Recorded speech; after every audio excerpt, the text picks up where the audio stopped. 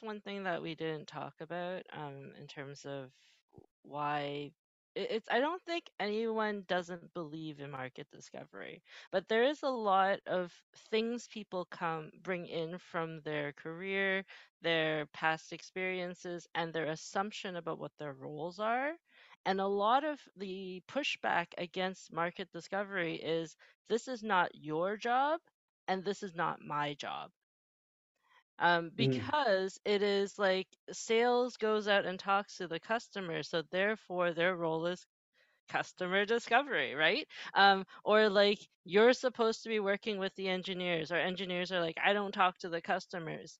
It's like if you go back to Office Space and it's the guy saying, I'm really good at talking to the customers.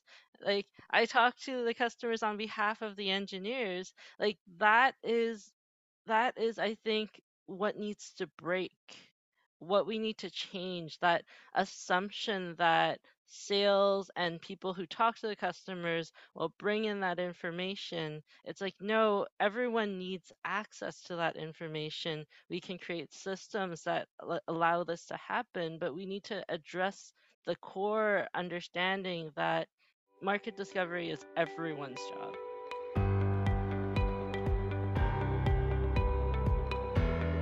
Product Growth Leaders proudly presents Product Conversations. I'm Grant Hunter, co-founder of Product Growth Leaders and the host and facilitator for these conversations. On a weekly basis, we explore product management and leadership topics through interactive conversations with our product leader panelists. Conversations that will challenge you to think about your thoughts on the topic and perhaps get you to change your mind. Listen, subscribe, and add your voice to the conversation every week in the Product Growth Leaders community. Hello, everybody. Grant Hunter here for another Product Growth Leaders conversation. Steve, we had an amazing conversation last week about market discovery, more about doing market discovery. It was such a good conversation with such a good panel that I made the audible that we didn't get to my Friday question. The Friday question was about if market discovery is so good and valuable, how do we get the whole organization? And we work with a lot of clients, and it just amazes me how many people aren't doing market discovery. True. And yet, when I ask their leadership, how confident are you in your market information? They go, oh, no, we don't know hardly anything about the market. We know about the last 2 deals we worked, but we don't have statistically valid market information. So they're aware it's a problem. I think maybe the issue is they don't know who should own it. And I'll give you a hint, it's not sales. No, it's not. And so this was a question I wanted to get to, and this is the question we put into the community on Monday, but we didn't get to it last week. So I wanted to have this conversation because I feel like it's a vital conversation that needs to be had, because too many companies are not doing market discovery. You're not doing it right or well. And so how do we start helping, evangelize and to understand that we needed to answer this question? The question we put in the community on Monday was how to get your organization, leadership, sales, everyone to understand the value of market discovery, right? So we get it. How I look at the faces in this call and I see some of the prophets, right? The people who are always out there talking about the value of it. But how do we get the organization to get on board and understand it? And so we put this question on Monday, and between Danielle and May, I feel like we should just have a full publishing operation with lists. Each of them comes through with, what I find is really valuable lists. So Danielle, you said this has been a struggle in many organizations you've worked with, and you introduced a framework starting with a story, qualitative feedback. So your view for this, if in my opinion, is you need to show people, right? It's not just tell them, you got to show them that. Talk to me about where your head is. And I know it's on your on my shoulders sometimes. Yeah.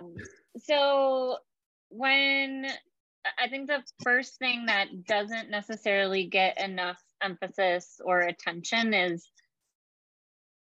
as a product person, you have to be such a strong advocate and an evangelist for whatever it is that you do. Like your job is to get people excited and on board with it and create that momentum.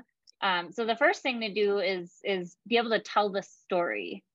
Tell the story to your organization. It doesn't have to be everybody under the sun, but your key leaders who are going to help support a lot of your efforts. Tell that story really well and get other people excited.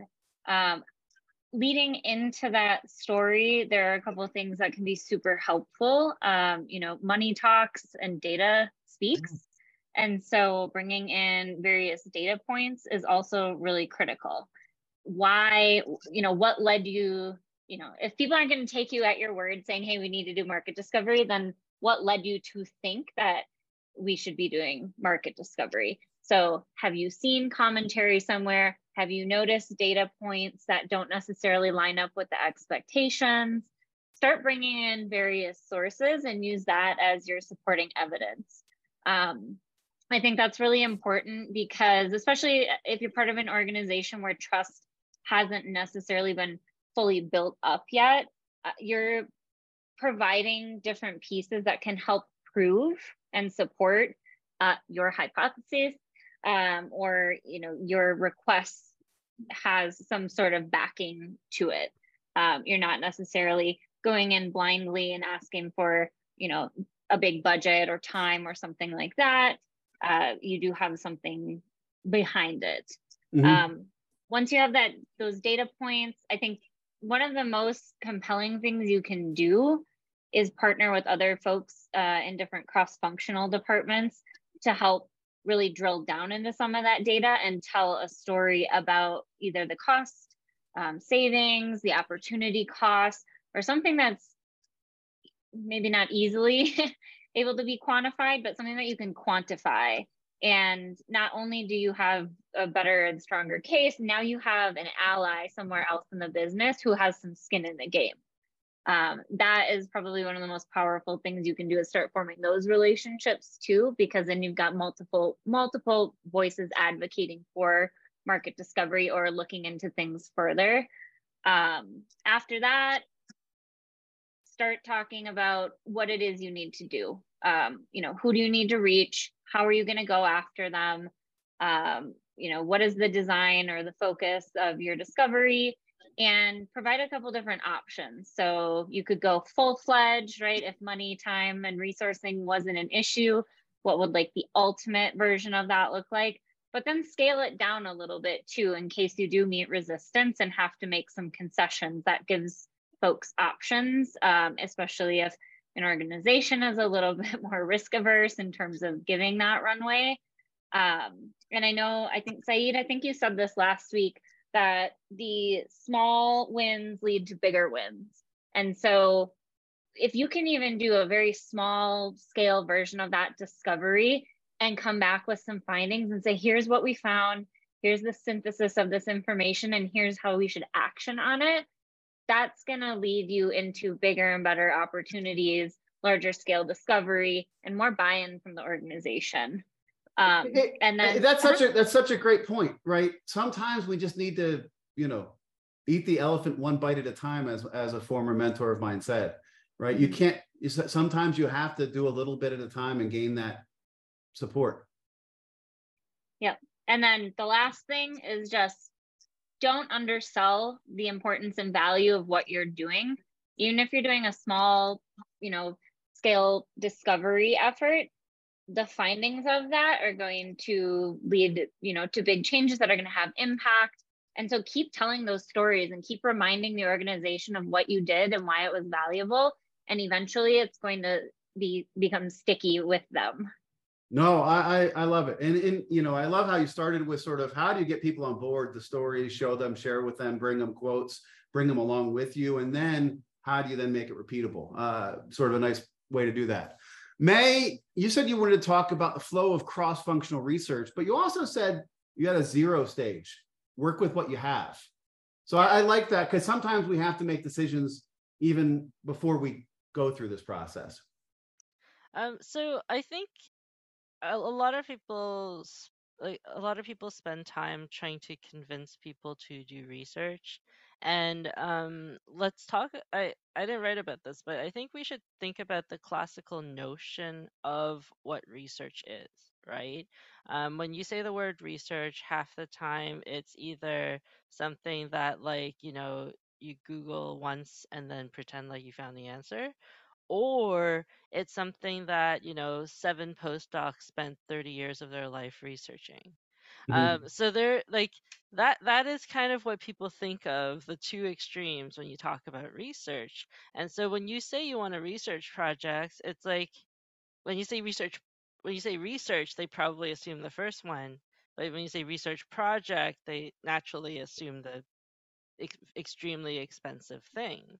Um, so trying to get buy-in requires kind of explaining what that means, but Yep. also not even just buy-in. It's like most people are like, yeah, we do need to know more. If you say instead of saying research, you say, let's go find out more. Let's take 3 days between 3 days with like someone from each team, and let's go and learn more about the thing we're trying to solve. You're going to get very different results from responses, right? But really, it's important to say you have to work with what you have. Yes, access to users might be difficult. You're not going to have a fully fledged system like now. You need to do that research. You need to show that this time that you've allocated is uh, productive. Yeah. Steve had just recommended, I'm in the process of reading The Right It. Is that the right name, Steve? And some really interesting insight there on research projects, right? And how sometimes we spend a ton of money, and because we spend a ton of money, we feel that we validated what we needed to, even though we never got the right answers. I think figuring the right projects out and the right way to do it is such a critical thing. So thank you, May. Dominic, to get the entire organization to understand the value and importance of market discovery, we as product managers need to effectively communicate the impacts of benefits it brings to customers in the business. So you're going straight to the value profile, right? What value does this discovery help the customer, to help our company? And just to add to Danielle and May's point here is, during the storytelling, I think showing the impact of not doing it is important, right? Trying to find ways of demonstrating that we didn't get such and such benefits because we couldn't make it happen, or there was inadequate capabilities to do this. So I think it's important to showcase, and if it's not internal, right, maybe find examples from external sources as well. But I think it's important for the storytelling. It's storytelling, and I think that storytelling is critical. So it seems like we're seeing a lot of people say the same thing, right? To show the value, you need to tell stories, show data, bring them along, and educate the organization, right? I mean, to May's point, I mean, it's a process, right? And it's going to take time. Yeah. Clay, I want to go to what you just put in the chat, because I think that's an interesting concept: minimal viable discovery. Well, I want to back up really quickly to something else I put in there. I think there's two phases we're talking about. One is getting them started on any discovery, and the second one is trying to get them to do more discovery. And I think those are different problems.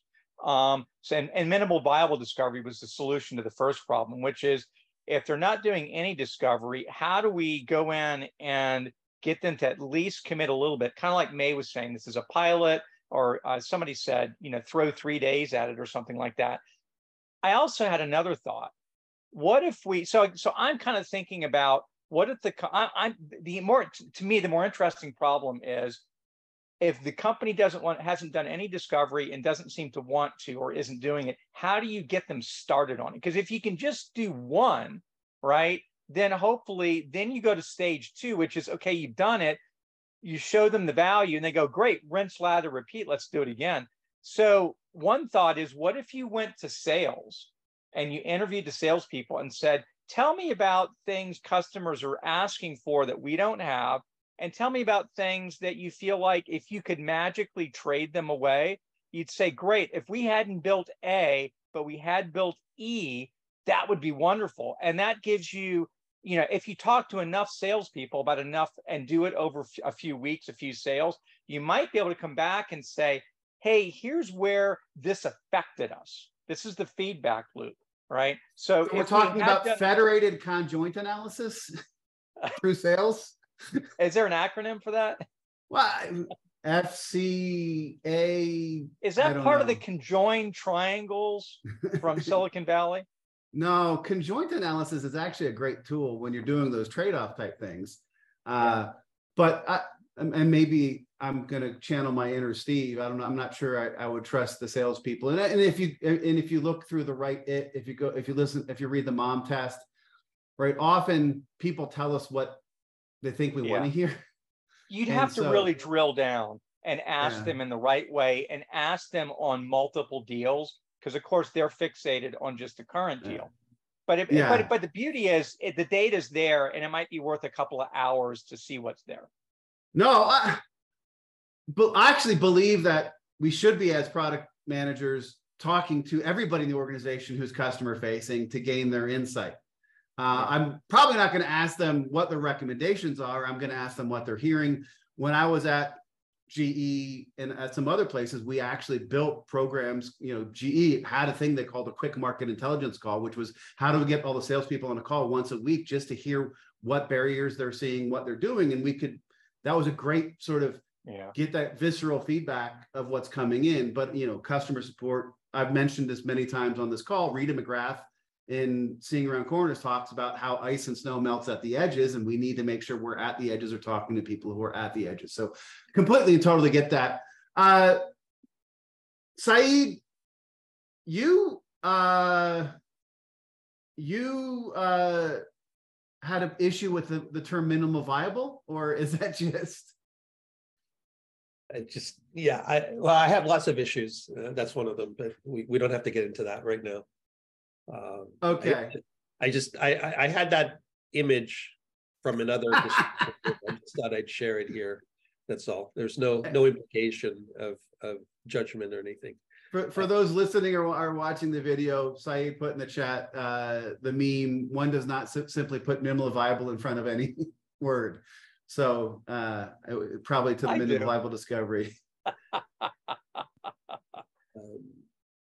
Clint, I think you're on mute, and I wanted to get to your answer. You said your initial areas of feedback were covered by Wes's point, and Wes had talked about how we need to really realize that market discovery is where we uncover unknowns and validate knowns, and we have to communicate about that. And then also what Jason had talked about was sometimes going with sales. So I'd love to get your take on this. And you brought a great thing up, what I see, and it was sort of alluded to earlier, getting engineering to come along with you, because it's very valuable for them to see in process.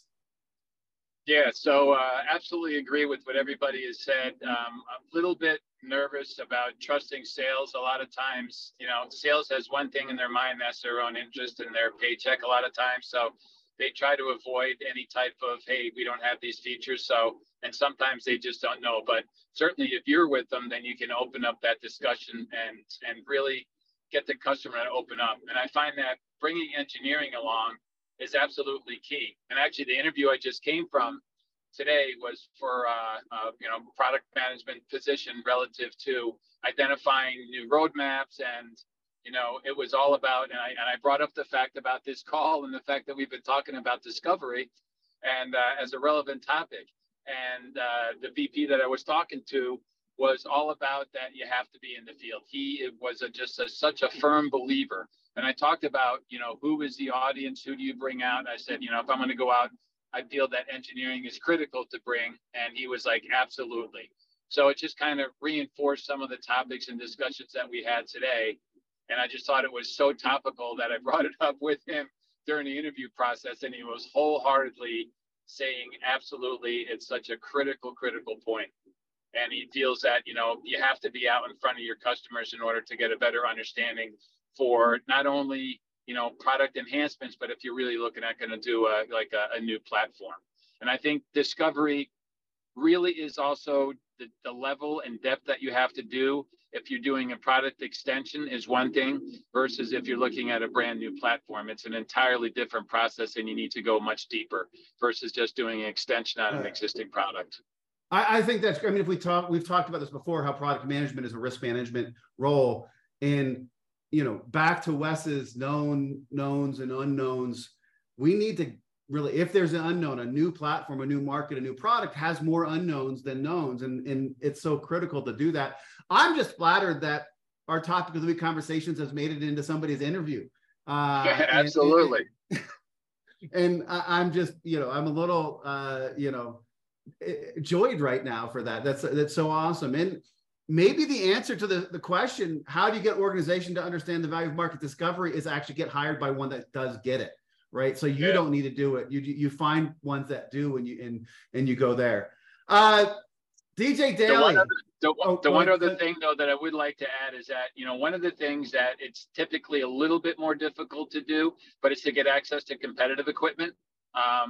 And going out and doing discovery on a competitor's piece of equipment is also great, because it gives you a different perspective from a non-customer, not your customer, but what are they, what are their value propositions? What do they like? What do they don't like? So a lot of times you also learn from a competitor's product what's good, what's bad, what's ugly, and that can also help you in your own discovery ask different questions relative to the customers that you're going out to. No, completely. I mean, win-loss interviews are part of that, and you need to talk to competitors, things. I always loved it, and multiple times it happened where I had a customer who had both our product and the competitor's product. And when we went out there, we were like, hey, can you walk me through some stuff? And sometimes like, oh, I don't want to do that. They're your competitors. Sometimes it would open up. I mean, I've even had people share their whole grading sheets from, decisions, right? And show us everything they thought. So that's a great point on the competitors. DJ, I know you from starting as a market research person with us, 12, 13 years ago. You get it. You started in sales, so no blasphemy to that. But as you've grown in your product management career, how do you help people understand the importance of market discovery? Yeah, well, before I dive into that, I just want to kind of add some thoughts to the conversation we've had. So I've heard, talking about sales and support, like typically in my product career, the tip of the spear for me is usually starting with customer success or customer support. And to me, because they often serve as like the proxy of voice of the customer, because, when I was doing complete redesigns of existing platforms or discovery for potentially new opportunities, I would often start with them because they're with the customer day in and day out, helping them navigate the platform. And so I've found in my experience that they are often more so than sales, again, because sales is incentivized a particular way. That CS for me is often good. We've also talked about, bringing engineering along. I consider, at least again, in my experience, like engineering is nice to have. And so when we have the triad of product design and engineering, for me, design is a must in those conversations. Engineering is a nice to have, especially when it comes to customer. Now, I think, we can all paint with a broad brush in terms of personality styles of folks in engineering. If you can get them to come along and they're open and they can have those conversations with the customer, again, great to have. But I would treat design as a must to have. But so coming back to your original question of like, how do we get folks to buy into market research? A lot of great comments. I didn't feel like I had anything material to add to it. I would just say like two things. One, I put in the chat, like telling that story of what's in it for me. Like we're salespeople as well in our roles. And so communicating to them the benefit of, we have a hypothesis, they have a hypothesis, and what might we be able to tease out of that from market discovery. And, I was thinking Denny Joya from Smeal, he always told us, and it always rings true, is like what gets rewarded gets done. And so if we can frame that context there, then that's the best way to get buy-in. So yeah, it's been my experience. So for context, DJ and I both have our MBAs from Penn State Smeal School of Business. We met through that. Denny Joy was a marketing professor, really great professor. And a couple things. Well, first, DJ, I just realized I need to have you take the notes and write up the summary blog for this, because it seems like you're doing a really good job, hitting some of those key things. As for engineers, I understand where you're going with that. Where I would say is there's sometimes if engineers are or it's a not invented here, they think they know it all. Mm-hmm. That's a great place to bring them out, because that's when I think that they become it helps change their perspective and their lens.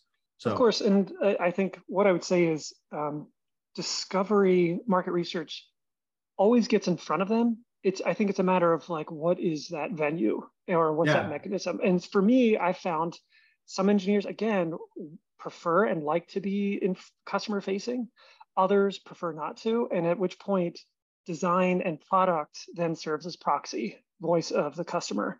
And so it's our job to reflect the voice of the customer, whether it's in writing or clips of the interviews or whatever it might be, right?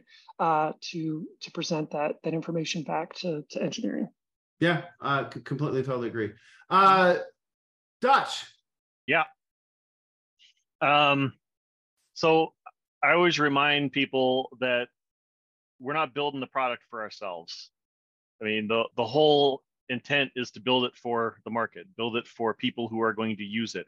And how many of us, the old phrase of eat your own dog food, how many of us are using our own product?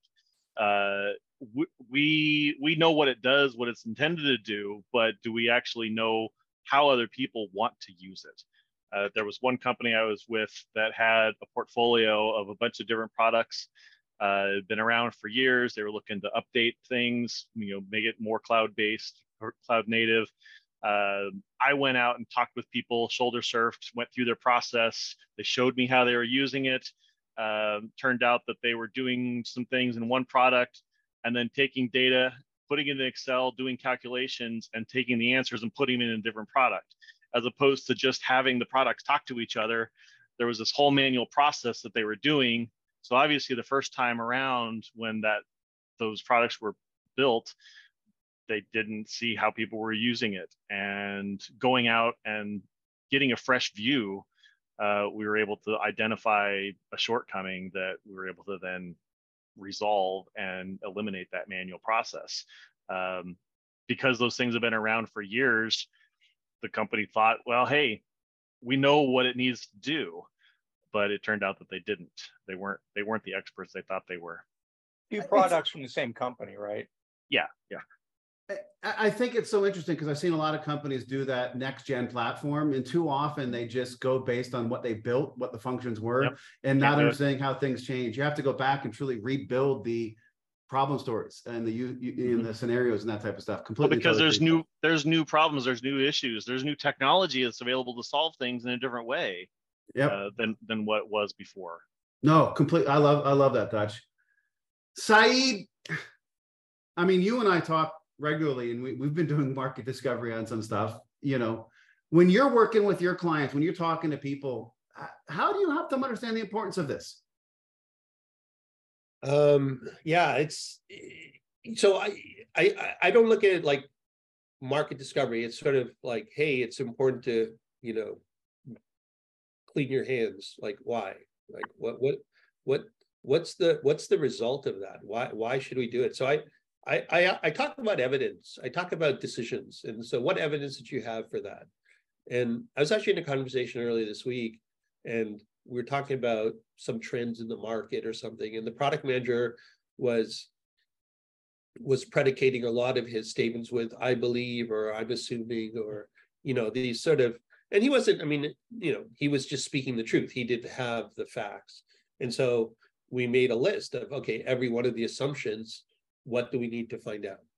And and I think like a lot of the work that happens is based on that kind of thinking. Like, they have some knowledge, but it's not really great. And so, okay, how do we get better evidence, better knowledge? And that's the way I try and approach it, right? Like, it's not like the word discovery itself has implications, and not everyone interprets it the same way. I used to say research, and then everyone started using discovery. I'm like, what word is that? Why what's wrong with research? But like you think about it from different ways. So I think really just starting tactically, it's what Danielle mentioned, small wins, getting people accustomed to, yeah, it's okay to not know something and then go find out, right? It's not that we have to have the answers already. And then using that as ways to make better decisions, win arguments, right? Depending on the culture. There's that line, John, whoever it was, the Intel CEO, Andy Grove or whoever, I don't know who it's attributed to, but like if we're basing things on opinion, we'll use mine, right? Otherwise, we'll use data. That was Jim Barksdale at Netscape. Oh, is it Barksdale? Okay. Yeah. And everybody has an opinion, right? Everyone has an opinion. Everyone is going to come with something to the table. And so what's our data to make our decisions, right? And you can't outsource that. You can't go, oh, well, we're going to base our decisions on their data and because they're doing things from their perspective. They're not talking to customers the way we need to talk to customers in the market, right? Yeah. So I think, fundamentally the way I look at it is like, what value are you bringing to the table as a product team if you don't have an independent, well-understood set of data to make decisions, right? Because if you're going to outsource it to sales and just go, hey, like turn into a contract shop, we're just going to do whatever sales says because we don't have the discipline to actually come to the table with data. And that's qualitative data and quantitative data. Absolutely. I mean, I worked in companies where there were very aggressive engineering leaders, and they were like, this is what we're going to do. And, I learned very quickly, like, I can't come with opinion. I got to come with facts. And I would come with lots. Like it was a battle, right? It was like, well, you talk to 3 customers, I talk to 30. You tell me, what are you going to do? Who's got better data? If you got better data, bring it to the table. And, you have to stand up for it. And you have to say, this is what we're doing. This is why. And I'm open, it's like, come back with 30 data points yourself, and then we'll talk. And now we've got 60 data points and we can make a better decision with all of that. Absolutely. I'm imagining Crocodile Dundee saying, that's not a research sample. This is a research sample. That's right. I wasn't going to go Crocodile Dundee there. I was looking for the right, I was thinking something else, but I'll let you take that one, Clay, with Crocodile Dundee. And one last thing, if you don't have your own data, right, then you're the waiter, right? You're just taking orders, right? You're just like, well, tell me what you want. And what you really, really want? Yeah. Well, they won't tell you what. Yeah. You've devalued your position and you've lost credibility. And then where's the leaders? I always wonder, where's the product leaders of this? Like, okay, it's one thing for product managers and so on, but you're a VP or whatever. Like, why aren't you speaking up? Why aren't you making this part of the culture? Like every time a product management dysfunction comes up, my first question is, where the hell is the leader? What do they do? Yeah. Well, I think it continues to going back to that, right? A lot of the issues we have are lack of corporate leadership and understanding the value of product, and lack of product leadership and evangelizing for it and doing the right stuff. So I completely agree, Saeed. Steve, I want to give you a chance to, if there's any other comments before we get there. The first question we had is, Yan Tu, wasn't that the guy from Guardians of the Galaxy? Maybe so. But Yan2 is not a foreign word. It's an acronym for "you are not the user." Yep. But I'm to Saeed's point. In my first job in product management, my boss said, "We are sales driven. Sales guys are coming in to the product manager and saying, please take out your order pad and take my ticket." And sometimes they were asking for, spaghetti with motor oil. And you're like, well, that's actually not good for you. But he said, we don't have any credibility because no one in product management has ever left the building. And that is the source of the long-standing phrase I used at Pragmatic of Nihito. Nothing important happens in the office. And yet so many product managers have never left the office. And now never leave their houses, because we've got Zoom. But anyway, my boss said, here's the deal. I've got some bonus money available, and your bonus is going to be based on you visiting 10 customers between now and bonus time. So 10 customer visits documented equals your bonus. And the funniest thing happened. My wife suddenly got involved in the bonus program. She's like, have we made our call? You know, because baby needs new shoes, right? But suddenly I'm going to meetings and they go, well, so-and-so, an engineer says, well, here's what I think. And I go, well, let me share with you what the CIO of JP Morgan Chase told me yesterday. And suddenly everybody in the room is listening because I've got data, I've got stories, and I've got real names to put to them. And not just, I talked to a guy, or two of us were drunk in a bar one day and decided it would be good if we, or I read an airline magazine. I became the voice of the market. I love it. That's great. And we're gonna, for time, I normally say anybody else, but we're not going to. We're gonna go to our poll. The poll question was, where does market discovery provide the most value? If we're trying to communicate to the organization the value of market discovery, where does it provide the most value? Our options were finding new problems to solve, better understanding of what customers value, providing context to the entire organization, and insight to help prioritize and focus. And it was a 2-answer race. And we had no other it depend, that's odd because normally at least somebody does it just to be a contrarian. But nobody was there. Jason Vincelette, we got to get him back on the call. I miss him. Finding new problems to solve, 10%. I went with providing context to the entire organization, 10%.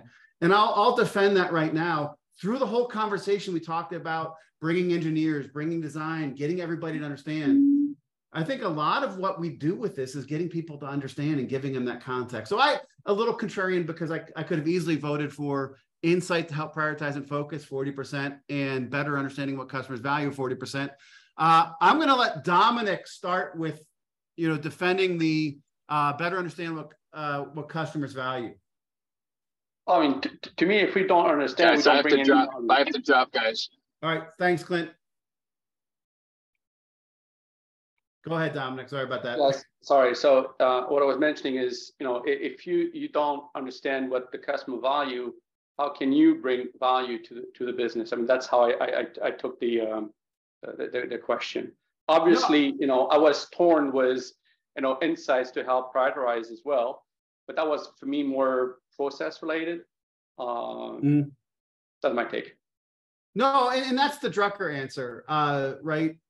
The only person who can tell you what they value is the customer themselves, right? And so the only way we can learn that is by going out and talking to them. So I probably was leaning there if I decided not to go contrarian because nobody had voted for the one option.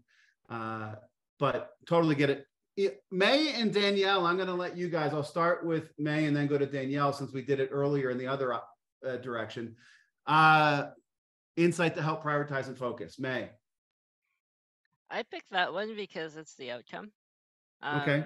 Because getting context, understanding what customers value, the outcome is to decide what to do next. And that is the role of a product manager, is to make the right business decisions.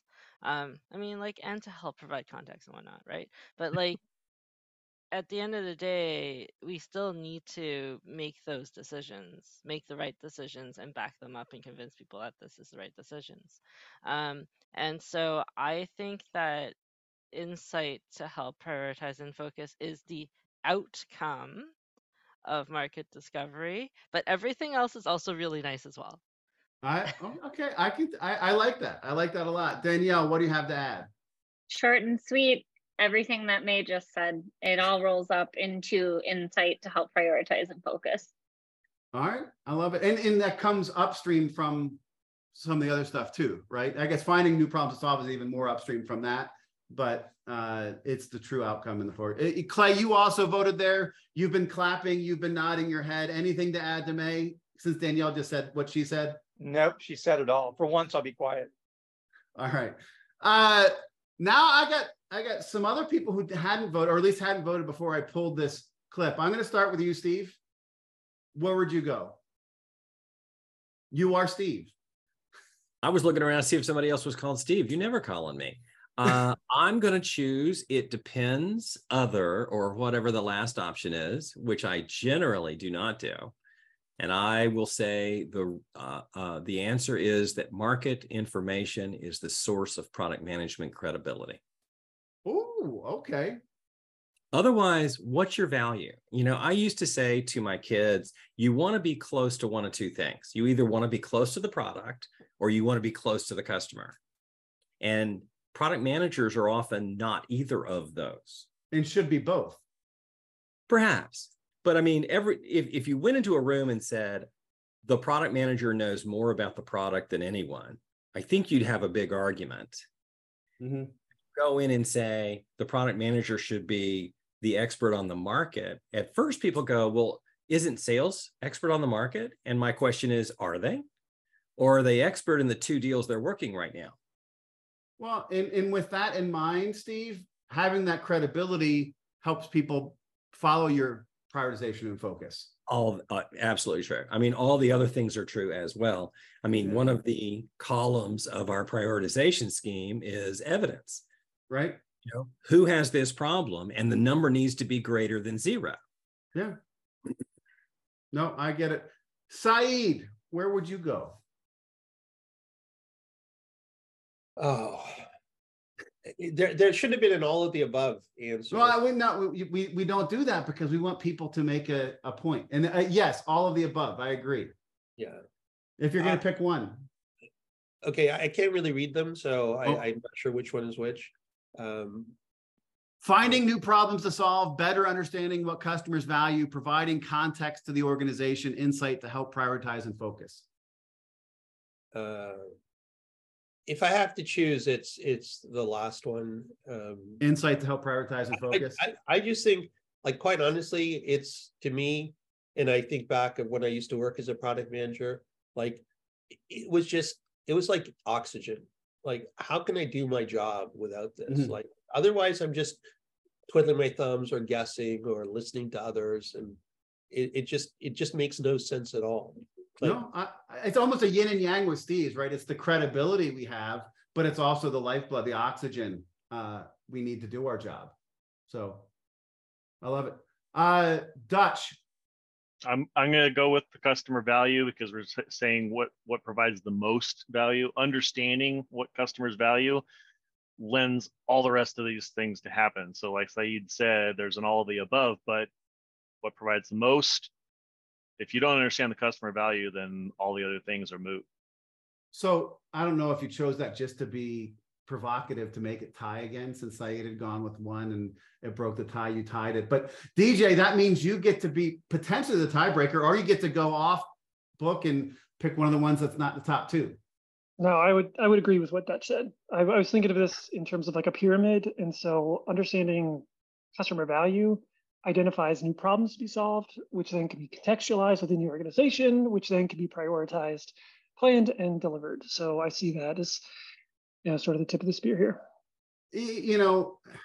There's a couple of people who've always done this thing. Paul Hatala always does it, where shows that there's actually connection to all of these, right? I think in looking at the pyramid, there was an interesting way to do that. So we talk about that. We've got, I actually get to a question, and this is just a simple question.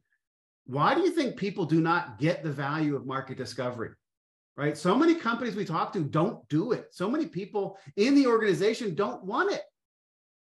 Why do they not get the value? You don't know what you don't know.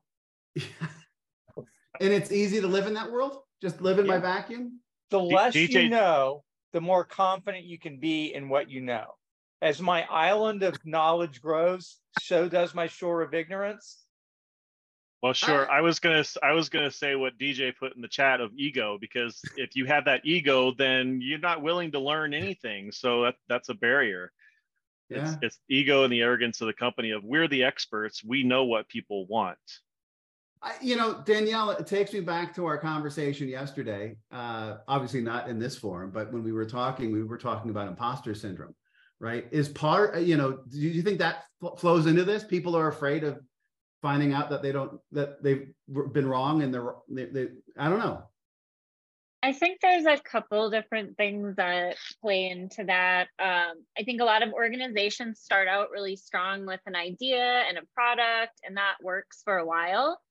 But consumer preferences, market conditions, all of those things change over time. And so it's really hard to admit that what you've been doing so well for so long might not be working as well now.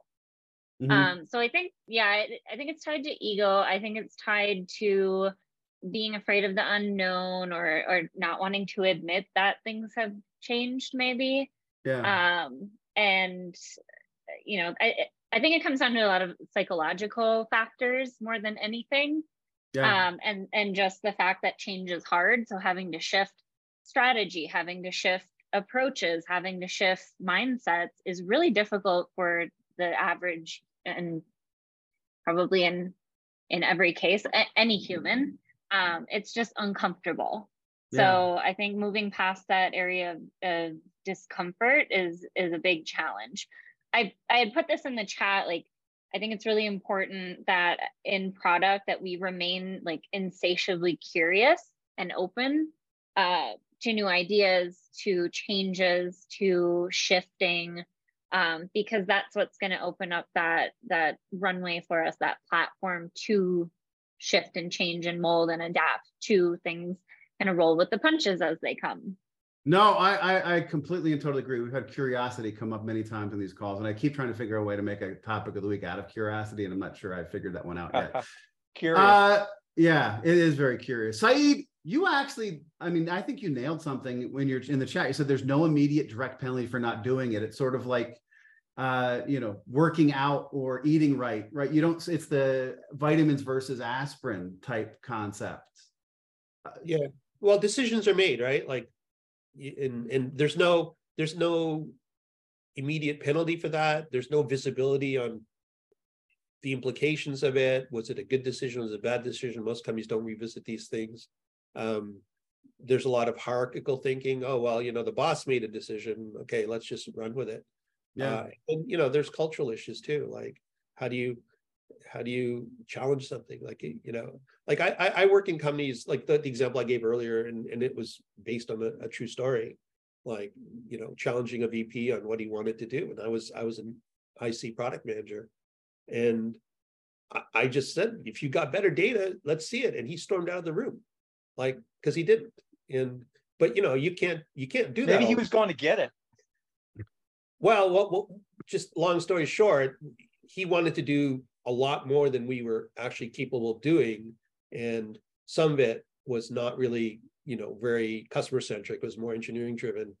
And in the end, he went back, and then we extended the release by 3 months so he could get done what he wanted to do. But it's like, okay, great. If you want to extend the release, that's fine. Go do it. But not in the previous context. Right. But the point being that the discussion was one based on, you know, at least from my perspective, evidence, not opinion. And I think that's what I always come back to. But you can't always challenge that in a company. It's hard. No, I'd like to add one thing about ego that I've observed is a lot of and it took me a long time to realize this even happens. A lot of companies are successful from luck, but they like to think it was their genius insight. And so they're resistant to anything, because the first time they consider that their judgment isn't 100% infallible, it just breaks it. So it's more than, it's ego, but even more so. Yeah, no, I love that. To that point, Clay, I don't agree with your premise. I agree with your conclusion, but companies are not successful by luck. The first product is always a market-driven product. It is always informed by market discovery, or else it never would have taken off. The founder created something. Do you think Twitter was informed by market discovery, or they lucked out that the limit of 140 characters was a feature, not a bug? Because they were 140 characters because of the, as I understand it, because of the text.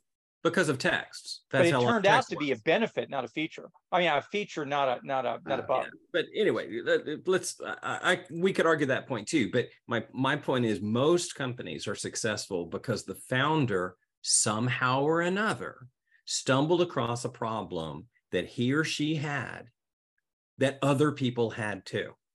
And they convinced their spouse, hey, I might be able to do this real time. And their spouse says, you've got a year, and then you have to go back and get a real job, right? And so they go off and they build this thing, and it's a huge success. And what they don't seem to recognize is the second thing that you pointed out, which is accurate. And that is, wow, I was so smart. I am now omniscient, right? All my other decisions will be equally valid. Exactly. Yeah. And then the second product's always a disaster.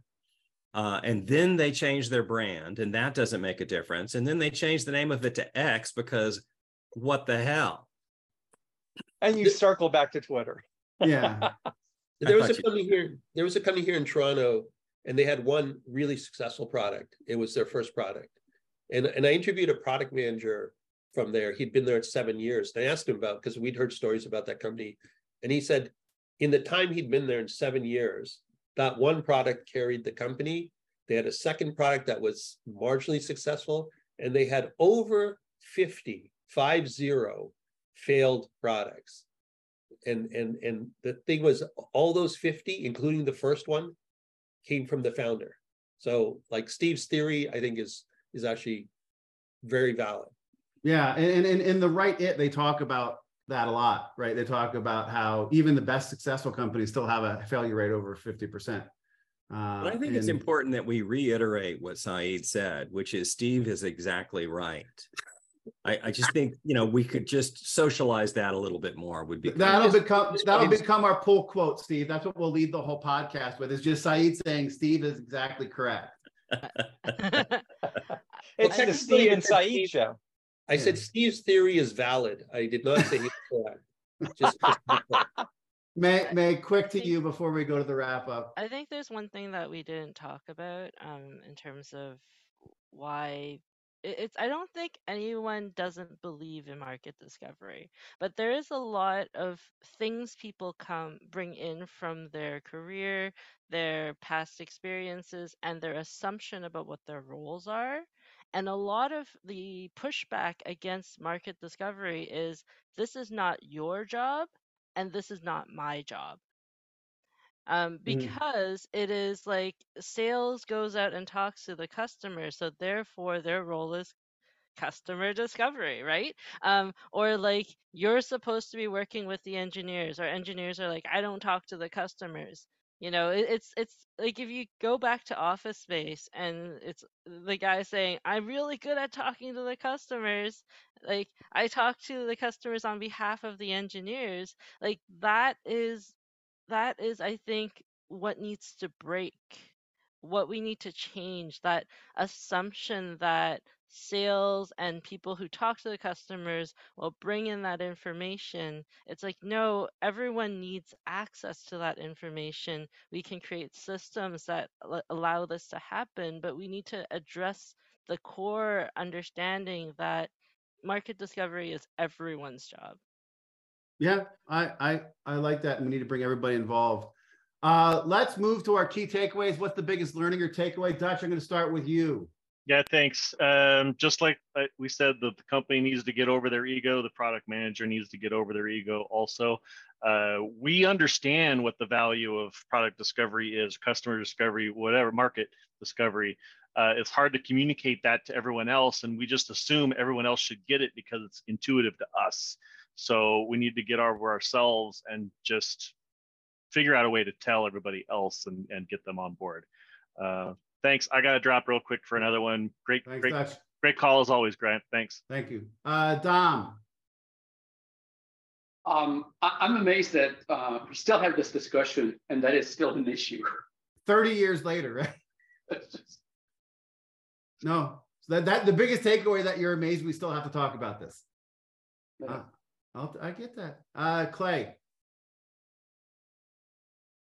Echoing to get over your ego, there's enormous benefit to getting ideas from everybody, because then you've got multiple champions. Everybody's going to champion their idea. So if everybody contributed an idea, then everybody's on board with moving forward. Love it. Saeed. Yeah, I think you have to think it through, like not just, hey, are we supportive of it? Do we understand it? But how do we actually operationalize it and make it part of just the work that we do, right? The everyday. It's like keeping the lights on.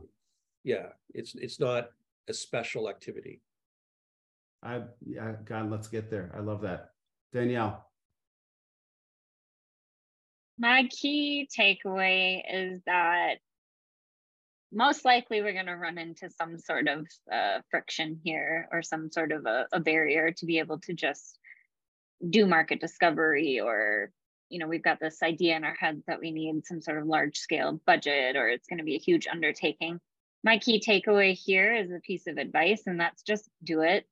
Just go and do it. Obviously, make sure you're following legal things if you need NDAs, or, you know, if you're in a highly regulated industry, make sure you're dotting your I's and crossing your T's, but just go talk to people. Go get the data, go get the information. And if people in the organization don't want to do market discovery, shame on them, but at least you have some sort of evidence to help back up the decisions that you're going to make in the product space. And if people question it, show them the evidence. I love it. May. Evidence. I think I really like the idea that the product manager's role is to do this. Like, this is actually the differentiator between what a product manager should be doing and what Happens in the day to day. Yeah. Order taking was the one. Yeah. Yeah. I love it. My friend Steve. I think product managers need to be better communicators. We should be telling our story at every opportunity. And in one of my early jobs, I sat down with my dev team and I said, you know, I want to do well here. You know, how can I contribute? And they're like, tell me stories about customers and their problems. Tell me about friction that they're encountering. Tell me about when they have to leave the product to do something elsewhere and come back. And I find as I said earlier, you know, market discovery is the source of product management credibility. I go to sales teams and talk about conversations that I had with their customers and other customers, and they're like suddenly listening, instead of me saying, you know, God spoke to me in a dream, and, you know, now we have this new product feature. So be a better storyteller. Although if you were selling Bibles. Yeah. Boom. And Steve, I'm going to actually agree with you. That was completely, to me, the biggest takeaway for me is, gosh, we have to be it's not just doing it. We have to do a better job sharing it, communicating it, telling stories, getting people to do it. And we talk about it in our product strategy class and communicating the strategy, right? Some people are data listeners, some people are story listeners, some people are process listeners. We need to make sure we understand that and do a good job with all of that. Guys, thank you for an amazing conversation. I'm sort of like part two on this market discovery. I do think it's incredibly important, and it is the lifeblood or oxygen, as Saeed said. It's the source of our credibility, as Steve said, and we need to make sure we're doing it and getting better at it. And, you know, let's make it, as Saeed said, just part of the daily job. What's expected? It's keeping the lights on. It's not how do we advocate for it? It is what we do. And so if we can get there, it's going to be great. And next week, we're going to talk about product management and Agile. Maybe this is, you know, I think there's probably a thread we could put between those. I know Saeed, Steve, and I have been having some conversations on that. But, you know, it's an important conversation we're going to have. And we do this every week. Monday, the question goes in. Wednesday, the poll. Friday, these amazing conversations where I learn. DJ Dutch have already left. Dom, Clay, Saeed, Danielle, May, my friend Steve, thank you so much every week for making me think, making me learn and grow and see things from new perspectives. Everybody have a great weekend. We'll see you next week in the community. Take care, everybody. Thanks for listening to Product Conversations, brought to you by Product Growth Leaders. Product Growth Leaders helps product leaders and their teams remove the chaos from product management and achieve product success on purpose. For more great content and to learn how we do this, or to join the conversation, visit us at productgrowthleaders.com. If you haven't yet, go to your Apple, Android, or favorite podcast app to subscribe, rate, and review this podcast. And join us next week for another episode.